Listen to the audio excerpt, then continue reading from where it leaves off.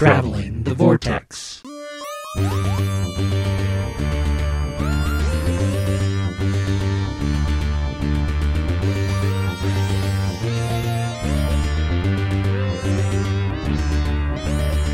We've joined the Doctor as she travels the vortex.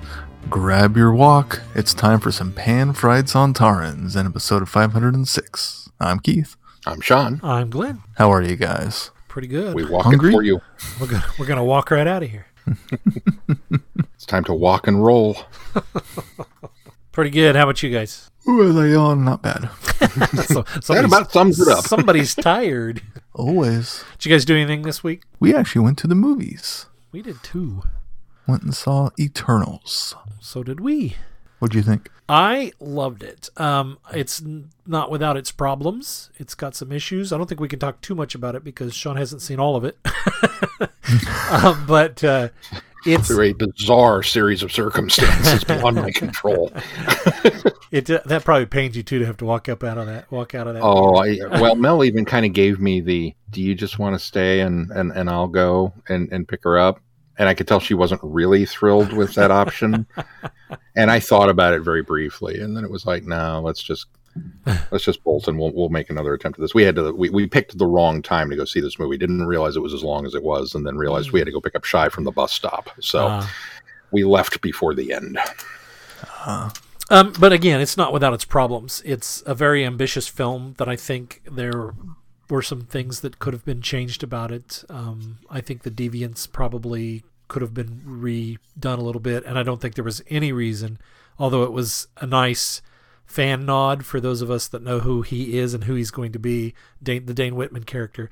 But it was really useless because they either should have had Dane be our POV and had him go with them, although then I wouldn't have gotten Kingu's valet, which I absolutely loved, was a great part of the movie. Yeah. But he ended up being our surrogate POV for a good chunk of the film. And so I think they could have either had Dane Whitman go and be that POV, or have him go and be that POV, the valet go and be the POV, and then do away with the Whitman character. But I was jazzed because of some of the things they did with Whitman, but I can't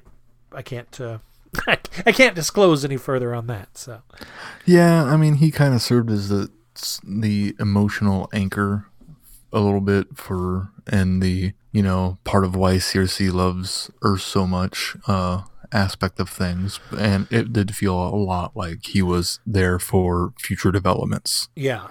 Like this is just a small piece of the beginning of his storyline. Yeah. My biggest complaint with it is probably that it just feels a little overstuffed. That is its other a little issue. too many characters. I think it could have been an absolutely fantastic miniseries. Really spending each time with each individual Eternal, digging into it. I think that would have been really cool. But that being said, I thoroughly enjoyed it. I liked it a lot. Yeah, I didn't have a whole lot of niggles or complaints with it. It's different than your standard Marvel movie, and that's not a bad thing. It's nice to have something a little different.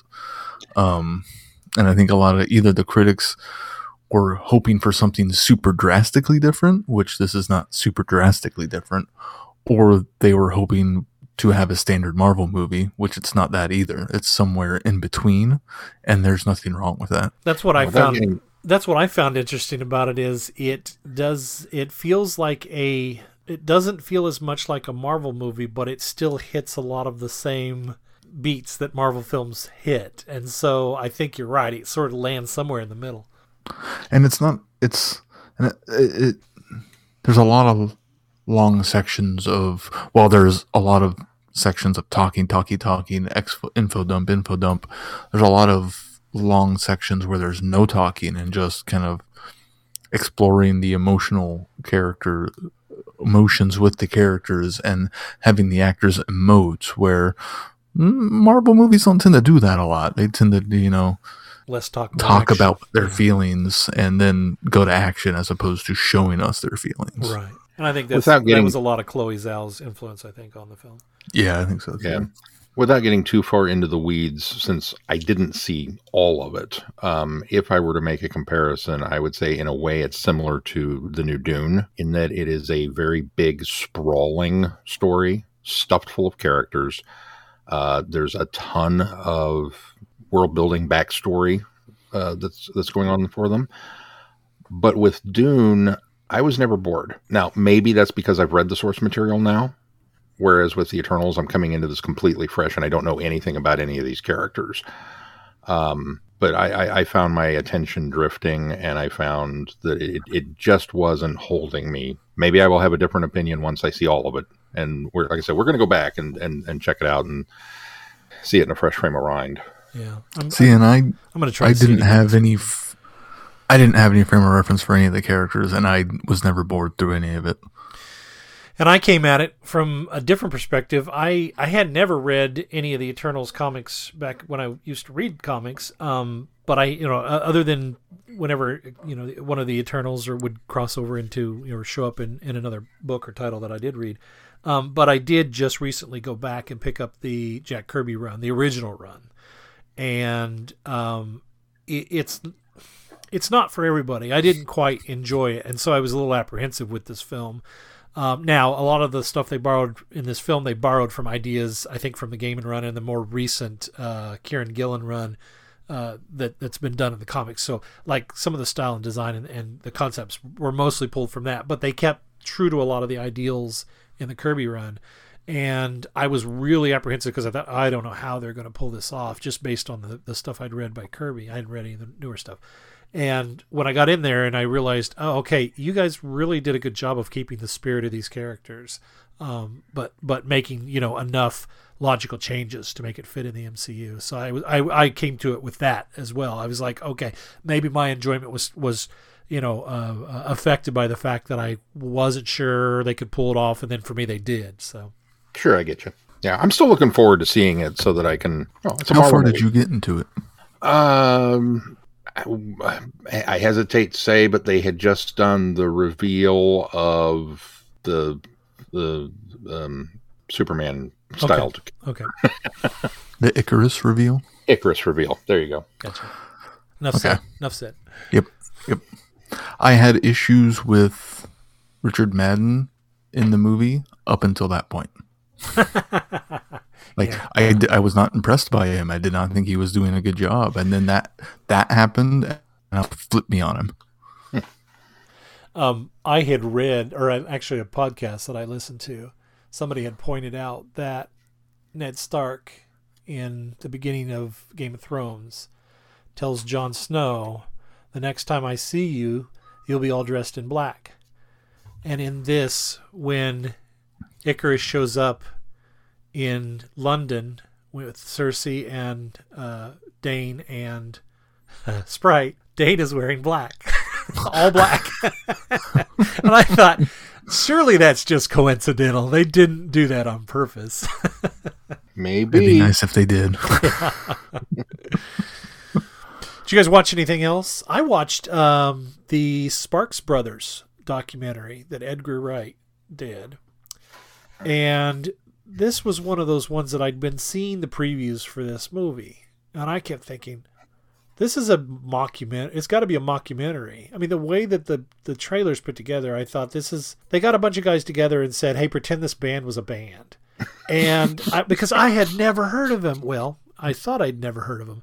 But I thought, I have never heard of these guys. How have I been around for almost 50 years and never heard of these guys whose careers spanned my entire lifetime?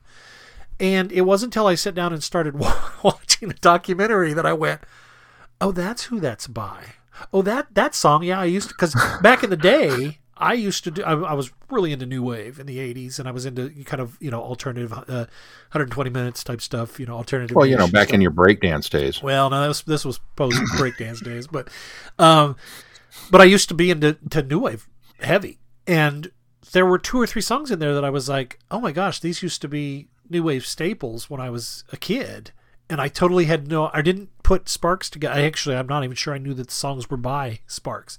And so, but the movie is terrific. It's such a neat, interesting examination of their resilience through the years and how they continued to reinvent themselves without compromising any of their music throughout all of the years.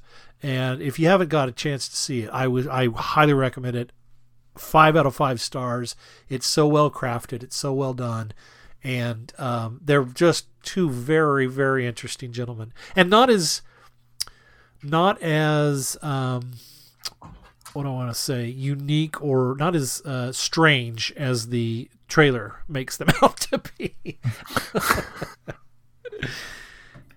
The trailer definitely makes it seem like they're kind of cut from the same cloth as They Might Be Giants and Weird Al. That they're almost more of a parody band. And there is an element of that, I think, to their music. But I kind of, was in the same boat. I had no idea who these people were. And then somewhere a quarter of the way through it, they did one of the albums and the song came up from that album. And I went, oh, I think I have heard of that one. But I was totally, I spent a lot of time on my phone during the documentary Googling, is this a real band? Because I'm still not sold. I kind of feel like, it's Edgar Wright. You're pulling one over on me, right?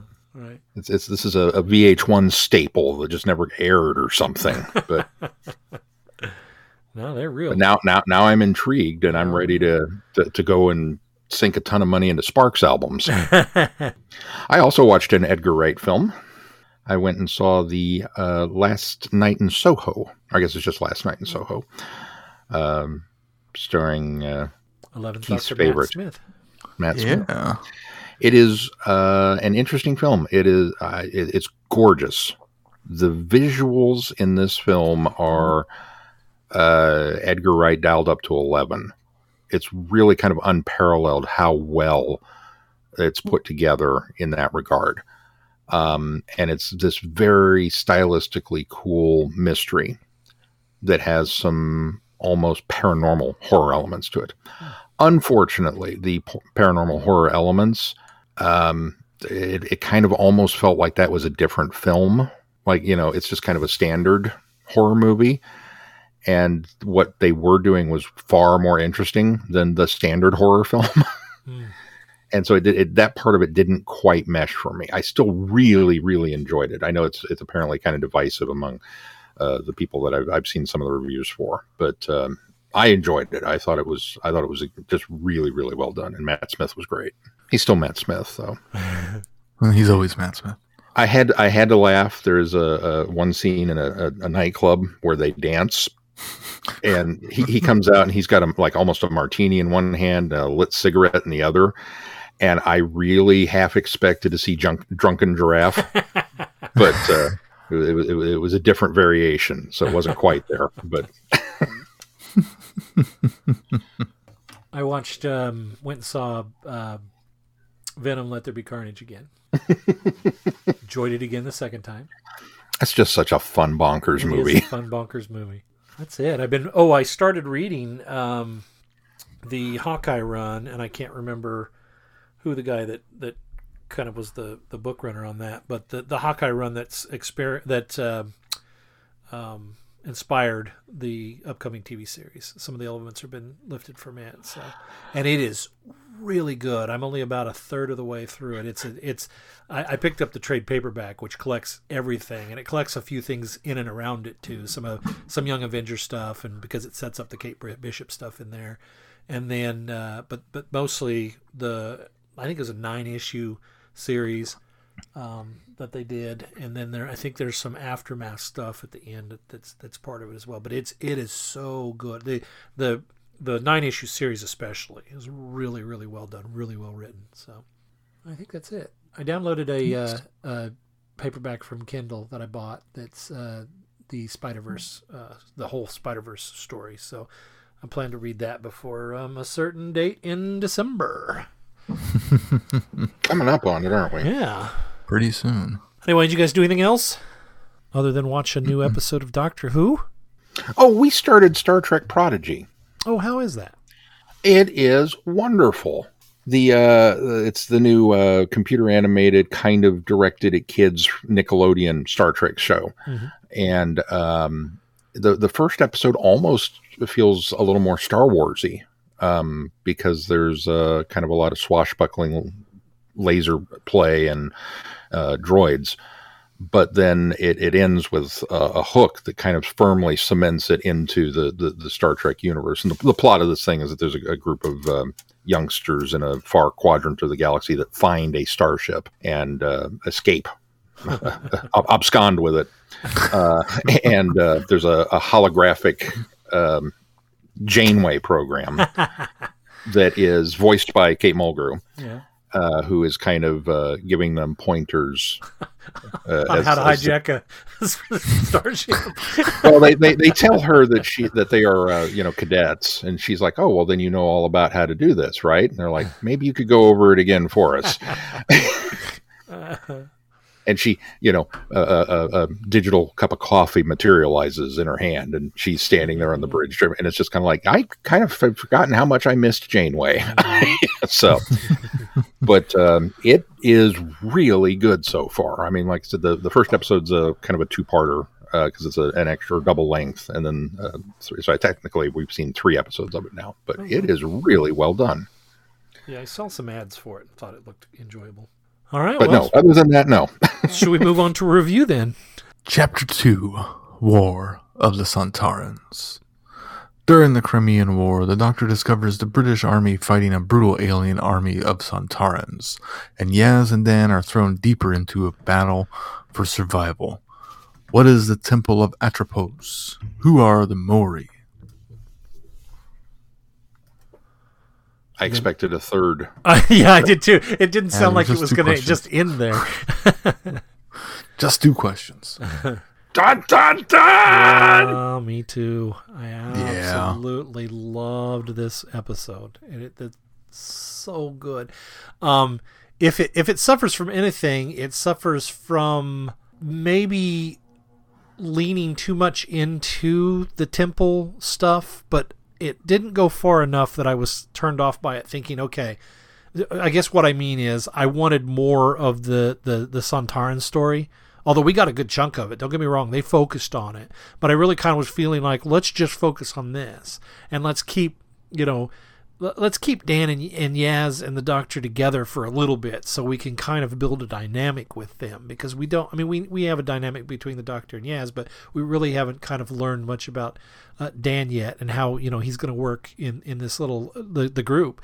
And so I was a little disappointed that they all got separated again. It just felt like one of those, okay, we've got to give people stuff to do, and they do it well. And I think Yaz gets an arc here, not enough. I'm still wanting more Yaz, but Dan certainly gets an arc, and I absolutely loved his parents. They were so funny, so good.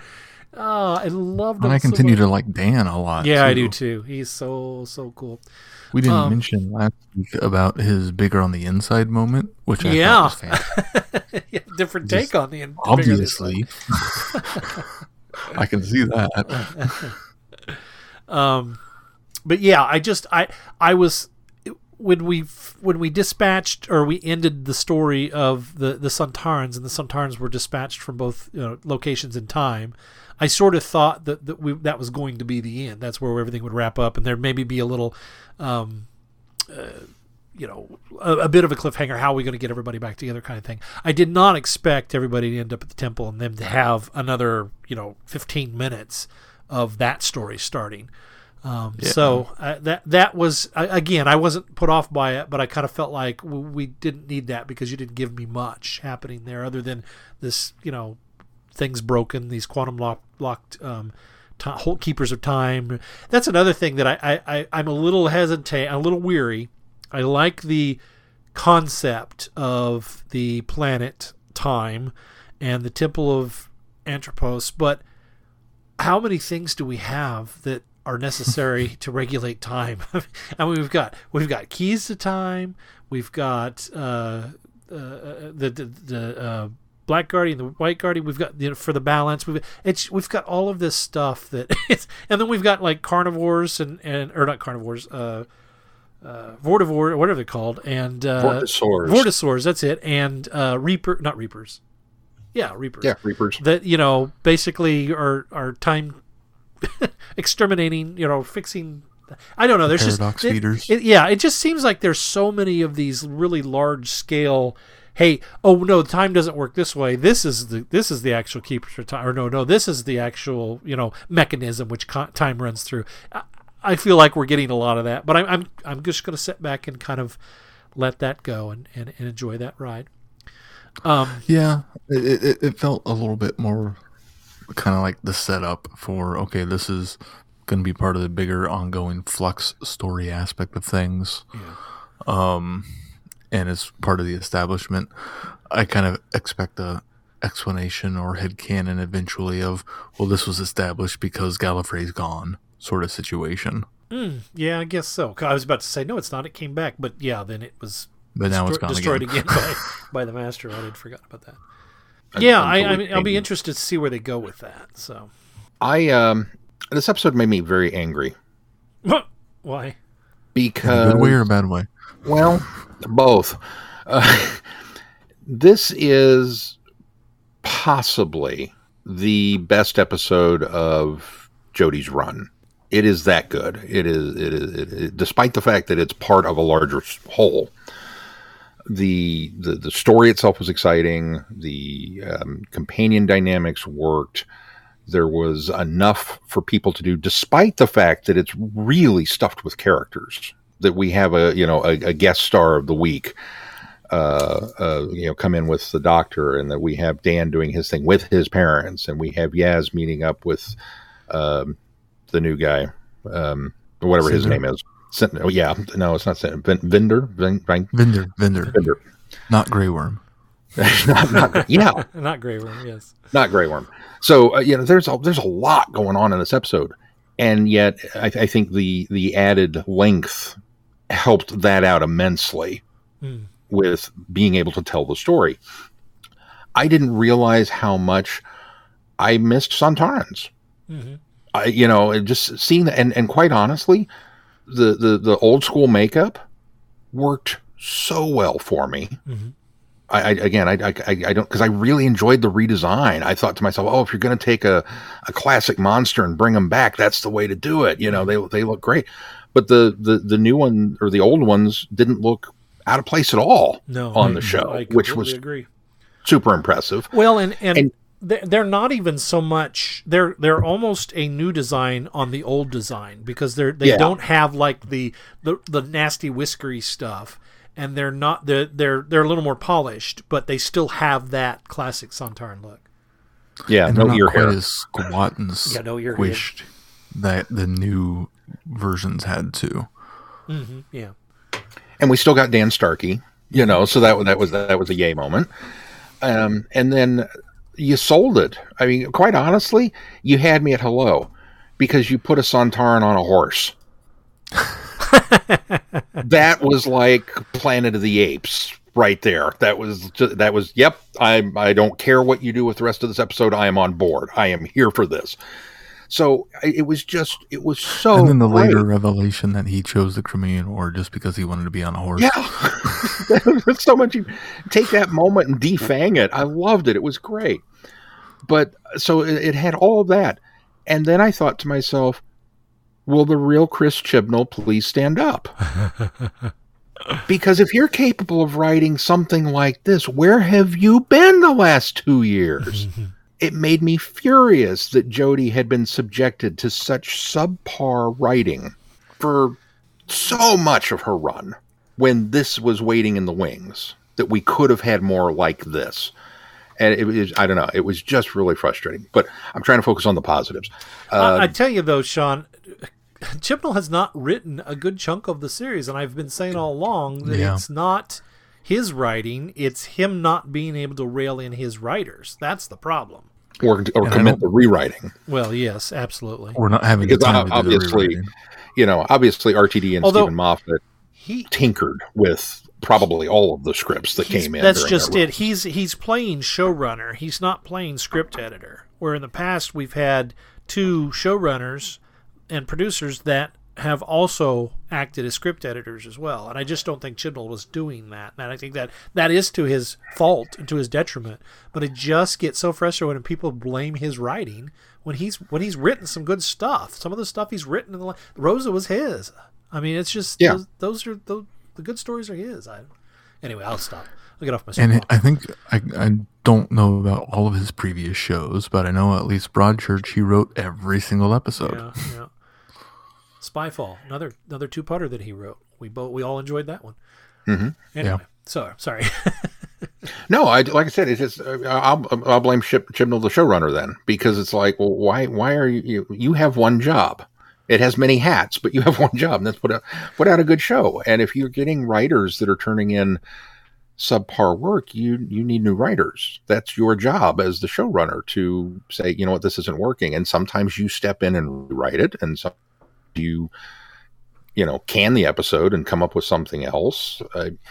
I understand there's time limitations and budgets and on and on and on. There's many moving parts to the show, especially a show that's as complicated as Doctor Who is. But this to me is him firing on all cylinders and doing it right. Mm-hmm. So that to me was just super impressive. I thought the performances across the board were great. Again, the makeup and effects were just phenomenal. All the guest star stuff worked really well. I have a theory that I would be curious to know what you guys think. I believe, based on this temple of whatever it is, Atropos. Temple of the Atropos. Mm-hmm. Isn't that the fat babies? Atropos. Like atrophy, but Atropos. Okay. I think my theory is that we've plugged the companions in as temporary placeholders for these things, and that they are holding back the natural flow of time. I think the swarm, I think, is in some way time embodied. I think that's what they meant by when they referred to the Doctor and our constant battle. Sure. That you have been battling against time for your entire run, and now I finally have caught up with you. I think quite literally is where they're going with it. Okay. And I think the temple is meant to be kind of this stopgap prison to prevent Swarm from getting out. Well, it does running rampant and causing the entropy of the universe. They specifically say the Mori have been holding back time, preventing it from running wild and causing destruction. Yeah, which can be applied to everything you've said. Yeah. Now, here's where I think this might suffer just a little bit. I am willing to bet a paycheck that the concept of plugging a companion into this thing was specifically done for the return of Captain Jack. I think that's why we got teased with him so much last season, and that this would have been an ongoing. He would have been a through line through this, and it probably would have culminated. I'm going to go out on a further limb and speculate a little bit. It probably would have culminated in a way in Chibnall taking that piece off the board, that Captain Jack would be stuck taking the place of the Moray, and that he can handle it because he can die and come back and die and come back and die and come back. So there's nothing that time can do to him.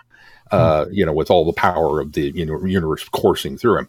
And that allows Chibnall to kind of remove him for a while so that, the fans aren't going, well, when are you going to bring Captain Jack back? Well, he's busy. Yeah. Kind of the same way we wrote K9 out of the Sarah Jane Adventures. He's taking care of the black hole. And of course, when you need him, you could come up with some sort of So who was the substitute? Thing do you suppose it was Vendor? I think Vendor was written in as a substitute character. I would assume Yaz was probably already intended, because that puts a companion in peril, and that gives the Doctor motivation. But Vendor pretty much is who's this guy kind of thing. So I could be wrong, because we haven't really seen enough of Vendor to know what his role in all this is. But that's a good hypothesis. It's an interesting theory. Yeah. I also think that I'm a little torn with Yaz. I like the fact that she's got "What would the Doctor do" written on her hand, and then does it.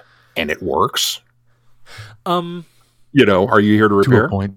Yes. But I got shades of Clara in that when she was doing that in her final series with Capaldi. So, that's the one thing that I kind of feel like I kind of hope that, because I think, not bringing my emotions for Clara into it, but I think Yaz deserves better than just a repeat of that storyline. Yeah. Again, it just may be a similar enough situation, that it just sparks that. He may not be going that way with it, but I really did have, because I've been a Clara apologist the whole time, and I enjoyed her even when she was doing some of that, but I've even been very vocal about I think that was the wrong direction to take her character. So I hope we don't see that kind of thing happen again. Well, Clara's character went kind of the wrong way with it. It'd be kind of cool to see them go the right way with it, where, Clara's trying to become the Doctor leads to her death. Yaz trying to be like the Doctor, if they took it the opposite direction and made her a hero in her own right that way, that would be kind of a different twist to it, which would make it a little bit more interesting and feel less like a retread. Look, Clara screwed it up and failed. Yaz is succeeding. That's true. We also have Walk, which is now my new favorite companion prop. Did you see the post I put on Facebook with the somebody else had posted and I shared it? I was going to ask, did you make that or did you find that? No, I found that. Somebody else posted. I think Doctor Who Appreciation Society, I think is where I first got it. I think it was hilarious. The new toy of next year, and it's a walk. And it's in the Doctor Who packaging. I think that's a great Dan's walk. I was really intrigued by. Here there was another thing that bothered me about the episode, and I that this was the last thing that I didn't necessarily like. And if this happens again, I think I'll probably I'll probably dog on it a little more next week. But we have this terrific cliffhanger ending last week. Ooh, what's going to happen? How are they going to get out of this? And then we just start the episode with them waking up on the battlefield. And, Jodie, first we've got the Doctor having the vision of this really cool, rickety, floating house, which a lot of people are already speculating that it's Lungborough, which is the Doctor's house and legacy. But I don't know that Chibnall will go that route, although he did go Morbius Doctors last season, so maybe this will be something he's going to dig up as well. But that there was that, and the visualization of that was very well realized. I enjoyed that, but I was a little frustrated by that was a quick, easy way of getting us out of the situation. Having the TARDIS, the TARDIS must have gotten us out of it and put us here. And the fact that the characters didn't even know how they survived. Yeah, exactly. And so okay. I was a little bit, I'm going to give you a pass this week because you've got a lot of other good stuff that you're setting up, and the rest of the episode was so enjoyable. But I had that moment of, why did you have to cheat there? Show us how we got out of that situation. And if they do it again next week, because they've given us another, how do we get out of this cliffhanger?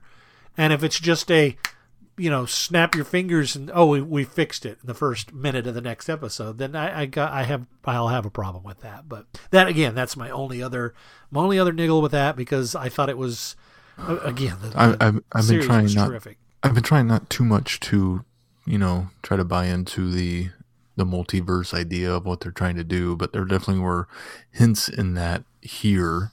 And the opening of them just surviving somehow and being on this battleground kind of lends to that also, in the fact that they didn't know where they were, and I think that's part of why the redesign for the Sontarans. I think it's not just because I should, and it's let's see what we can come up with. It feels like there's definitely a reason for the redesign of this Sontaran, and especially when they wind up saying Sontar Ho instead of Sontar Ha. Yeah, I wondered if that was maybe to reflect the failure of the subordinate, because they do say Sontar Ha earlier when they're marching into battle, like it's a normal battle cry.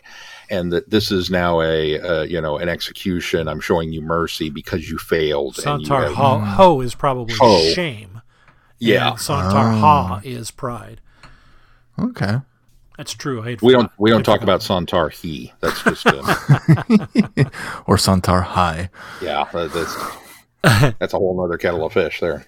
But yeah, there was just so much that worked for me in this episode. And I can even kind of excuse the, get out of jail free card with the cliffhanger, because that's Doctor Who. We always set up a cliffhanger and then very quickly get out of it in the next episode. No, but usually it's when a classic Who thing, not a new Who thing.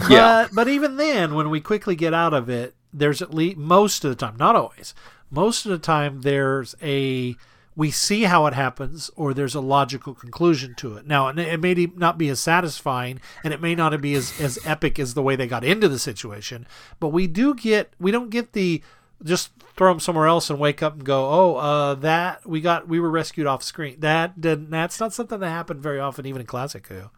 Yeah, and I mean they did kind of drop the line about the TARDIS bounced off the flux and got thrown under the shield right at the last second, which apparently is also when the Sontaran fleet came in. Right. So that must have been a very busy traffic way. Though, that's very hand wavy. So it's hand wavy. I'll forgive it this week, but now I will counter with saying the setup for the cliffhanger for this week is whoa. Yeah. Because not only do we have the countdown and we're going to do this and this is what's going to happen, and you're expecting the music swell and then fade to black, but we get one. And then there's, I don't remember who says what. And then there's actually the snap. You hear the sound effect at the end of and I was like, oh, you're going to end it there. And then, of course, we get the Next Time on Who trailer, which clearly shows everybody made it out of that. Right, it's quite frustrating. We're all in a different area. I'm going to quit watching that silly thing because that happens every time. We've complained about that since New Who came back, but it just... anyway, but no, I thought there were two really good cliffhangers in this episode. The one right before the stinger for the title sequence, and then the one at the end. I thought both of them were very good, very well done, very effective. Agreed. Yes, I love the callback to Jinx or Lynx. No, Jinx. Yes, yeah. Lynx. Lynx. Yeah, back to Lynx. Yeah, I like the callback to Lynx from the Time Warrior. That was neat, especially since he is and Keith's multiverse theory aside, I kind of presumed that the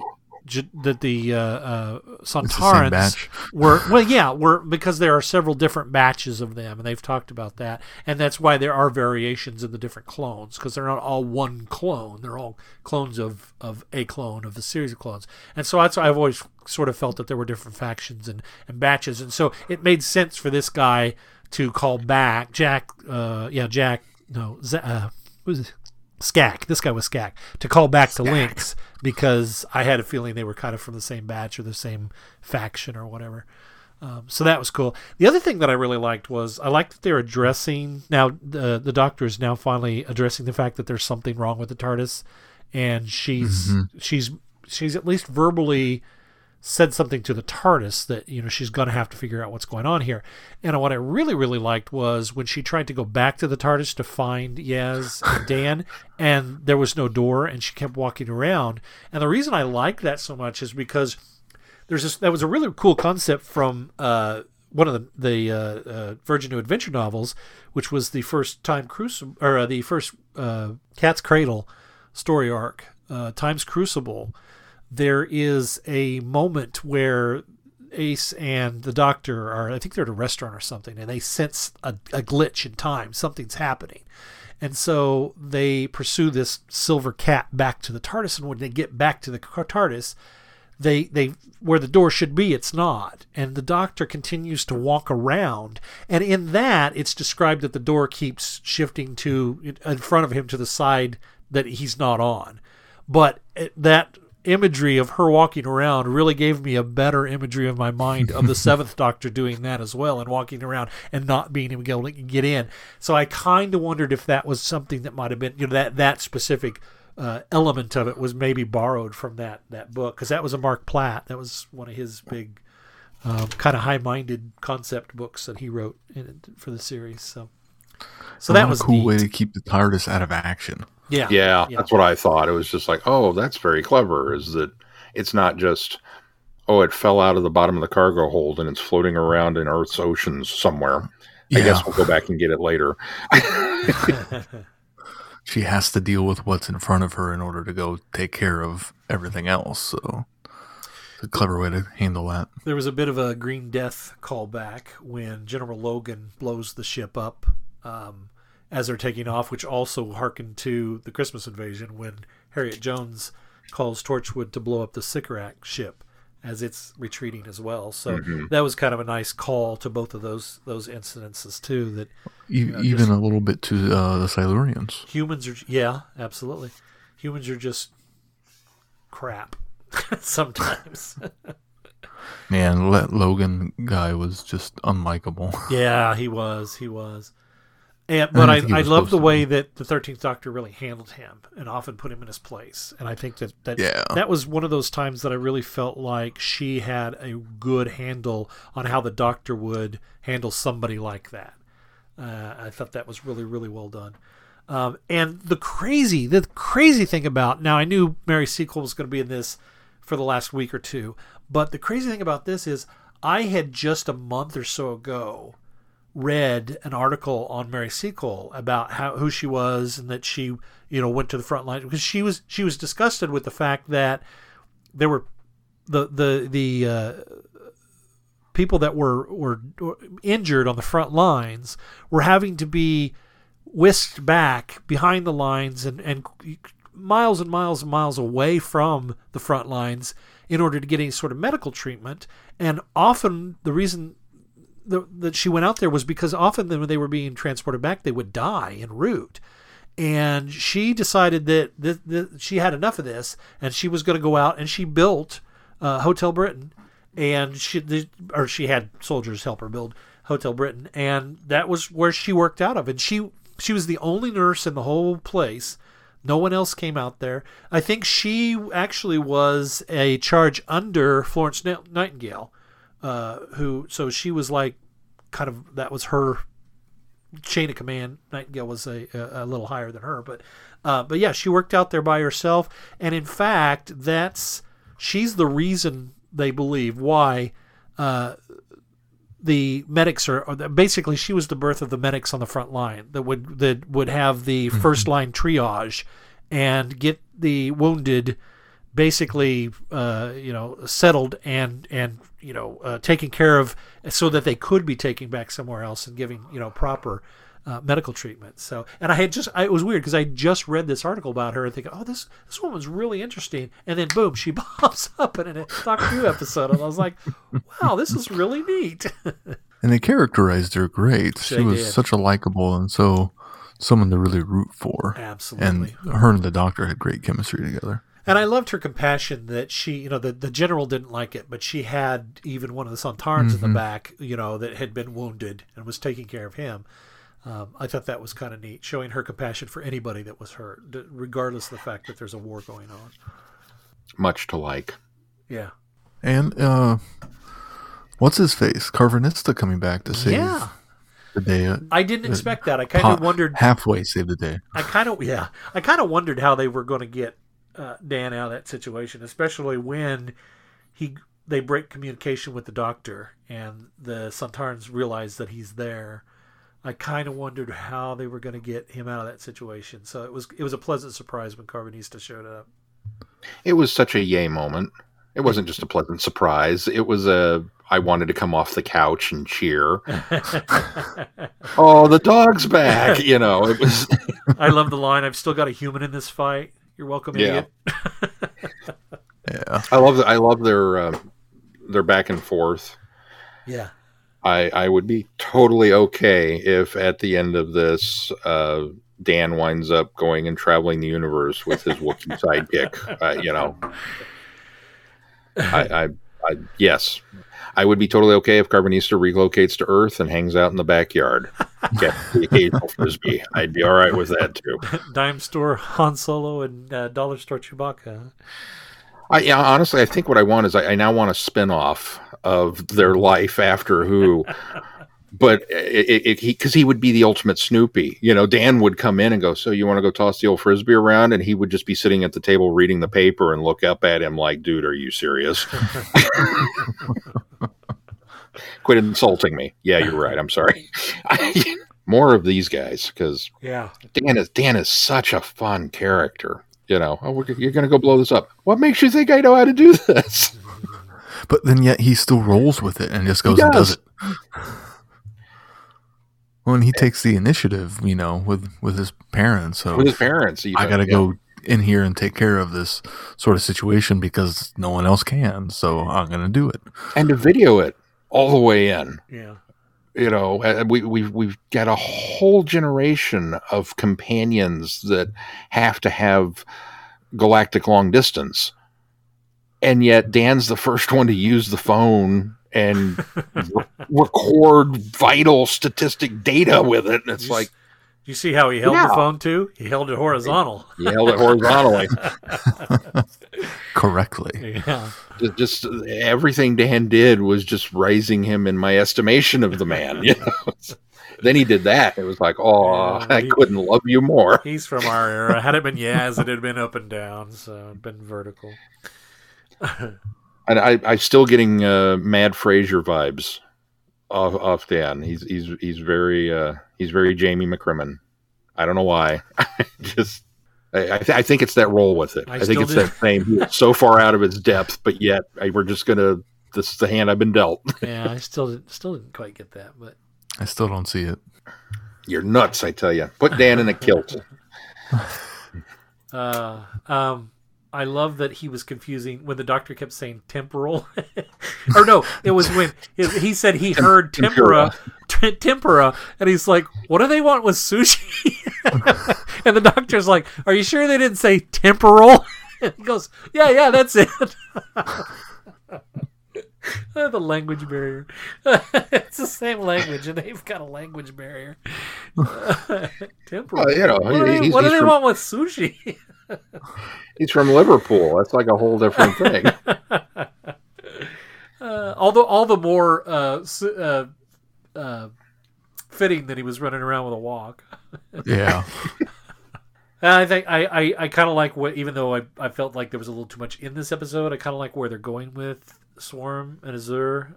They are genuinely creepy, and now we've got Passenger, the muscle looks like. Mm-hmm. So I like where we're going with that, because I think their performances are what's really engrossing me. They're genuinely creepy and scary, and they've so far, without having done much, they're very interesting characters, and I like that. Not knowing anything about them, but being very invested in, okay, who are these people? So. And Swarm in particular is very charismatic without being a scenery chewing villain. I agree. He owns whatever scene he's in, which is very impressive, I think. Yeah. Well, and I think they included just enough of them in the story to not so much just as a reminder, but it moves the plot forward so much, but it's not so much that it overpowers everything else that happens in the story. Yeah. It was just the right balance. I had something and now I've lost it. My brain derailed. Well, what are our closing thoughts before we wrap up our review? I maintain it's probably the best episode of Jodie's era. I had so much fun with this. I laughed. I was on the edge of my seat. The Sontaran battle scenes. I suppose you could nitpick a little bit with the overhead CGI shot, but it's for Doctor Who, that was impressive. I guess I didn't notice. Was it dodgy? No, I think maybe doing an overhead shot as opposed to being down on the ground. Well, just the fact that they did it in my mind is impressive, because how do you do an army of Sontarans in Doctor Who? I mean, what's they invaded Gallifrey with what, like 6 guys? Yeah. I mean, so, the fact that we got that is kind of like, yeah, this is Sontarans in battle on a horse. Okay. It was also great having the Sontarans be fairly competent. I mean, if it weren't for, the Doctor, they would have totally succeeded in this plan. Yeah, we do get a little bit of a comic relief once the walk really comes into play, and just how bonk and they go down.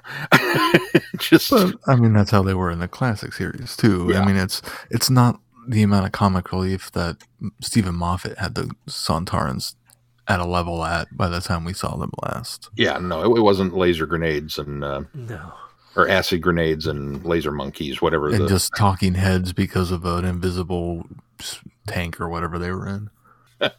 I'd forgotten about the tank. These Sontarans were actually menacing, which was nice. All right, well, shall we throw out our mystery word of the week, our code word of the week? Code word of the week. Once again, you can get to us on social media and send us the word probic, Probic, as in a probic vent.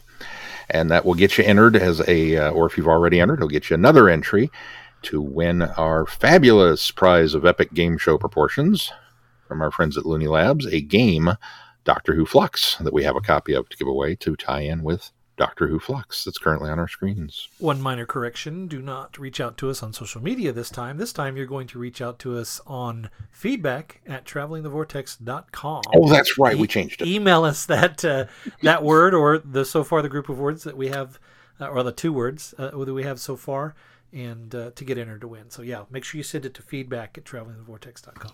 I stand corrected. Well, of course, what do we got coming up with the schedule, Sean? Well, coming up next on the schedule is more Flux, Once Upon Time. Episode 3 will be out and on our screens next week, and we will be here to review it for you. And I don't know if you guys had seen that they did drop the title for Episode 4. Oh, I haven't. No, I hadn't seen it. Yes, I did see that. Village of the Angels. Ah. One would presume. When I saw the title last week, my first initial thought was, well, you should have had Grammarly check that because you've got it Once Upon Time. And then my second thought was, oh, I think they cleverly did that. And then my third thing was, after I saw the episode this week, I went, oh, that makes much more sense now. That comma is very important. Yeah, well, and the fact that the planet's called Time, so it makes more sense now. All right, well, be sure to check out our website, travelingthevortex.com, for updates on this podcast and any new releases. And you can go back there and check out our back catalog if you're so inclined.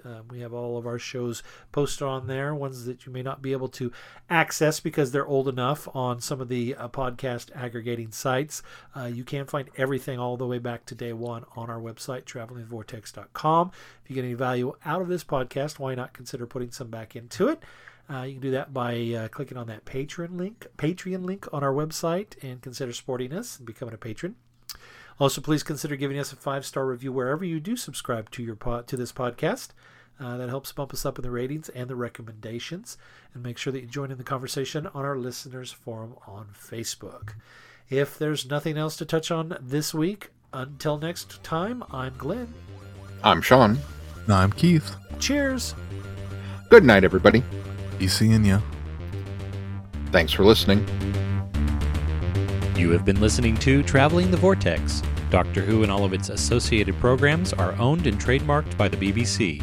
No infringement is intended or implied.